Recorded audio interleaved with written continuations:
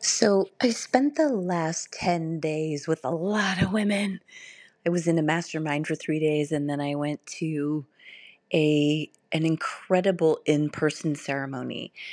And we were really diving into who we are as a community, what do we want from community, how do we want to co-create community. And as I was thinking about all that, I started having an epiphany about the situation that we're in the world, right? We all are feeling ecological grief, heavy hearts, wondering at our humanity and how did we get where we are, where so many things are out of balance and we are not as generative as we know we could be as a species, but instead find ourselves feeling very destructive and not knowing what to do or how to change or up level or evolve.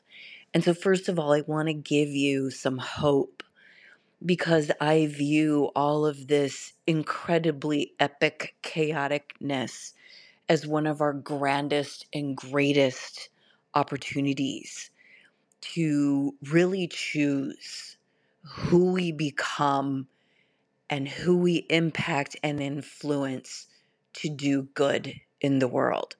And that's the opportunity that there is to evolve above and beyond and out of the mess that we're in.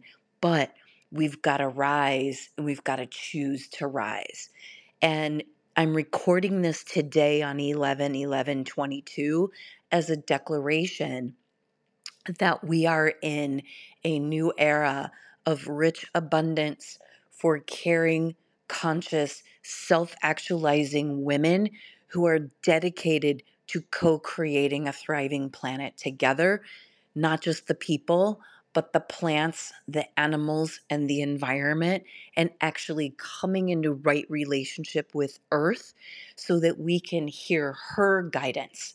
One of the things as a wildlife photographer that I've really learned is that we have an arrogant relationship with Earth. We walk around saying things like, we're going to heal Earth. There's nothing wrong with Earth.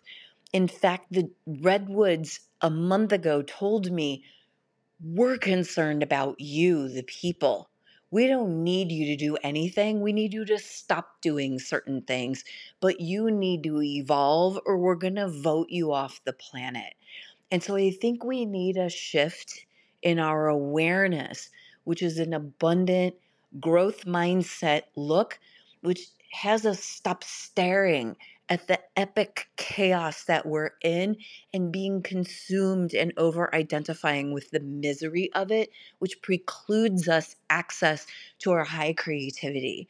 And in that high creativity, as right now I am staring in the eyes of a painting by my beloved friend, Shiloh Sophia McLeod, called Cantos of Reclamation, that this is an opportunity today in this high spiritual resonant frequency, in this manifesting vortex of 11/11/22, sacred spiritual high frequency numbers and days, that I declare this the open abundance for caring, conscious, self actualizing women who are ready to link arms as a collective, co creating a thriving planet together. But we have to turn, we have to hold the ecological grief. Like I watched a mama gorilla hold her deceased baby. She was still all of who she was, and she held that grief in a cherishing way, and she let it inform what she cared the most about was her family and life. And so as we tend to and carry our grief, we don't make it go away. We don't want it to be something else. We sit with it and we let it be a rose blooming in our heart as a symbol of a time of reclaiming our sacred sovereignty, our power as the divine feminine who can receive from earth the answers about what we need to do to evolve so that we can come into right relationship with nature, as nature's already coded for harmony, balance, and generativity. We've lost our sense of wild reverence and have disconnected from earth in a way that has us forget how to co-create with her, being the receptive beings who have access to divine intelligence in the cosmos and through nature as it exists on earth.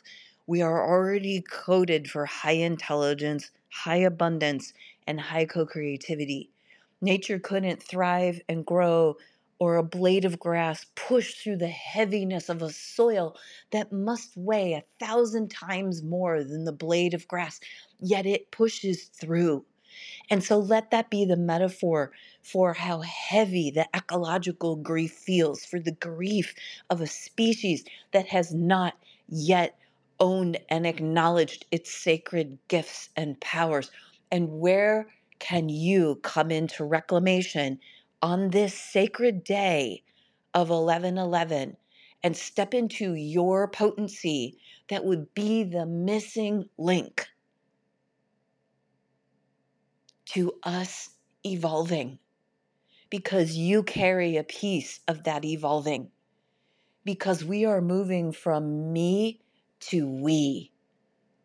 And those of you that can hear this message can feel the potency in that, but can also hold the disruption that it is for those who aren't capable yet. But we can be way showers. And I declare this that day, that the way showers, it is a new era of rich abundance so that we can get the sacred work done we came here to do, and that the system of money, wealth, and prosperity is no longer a block, because we come into right relationship with being resourced, emotionally resourced through a feeling of abundance, mentally resourced by having a growth mindset that includes optimism, hope, and sees opportunity in breakdown, and a spiritual orientation around a consciousness that is wealthy for all,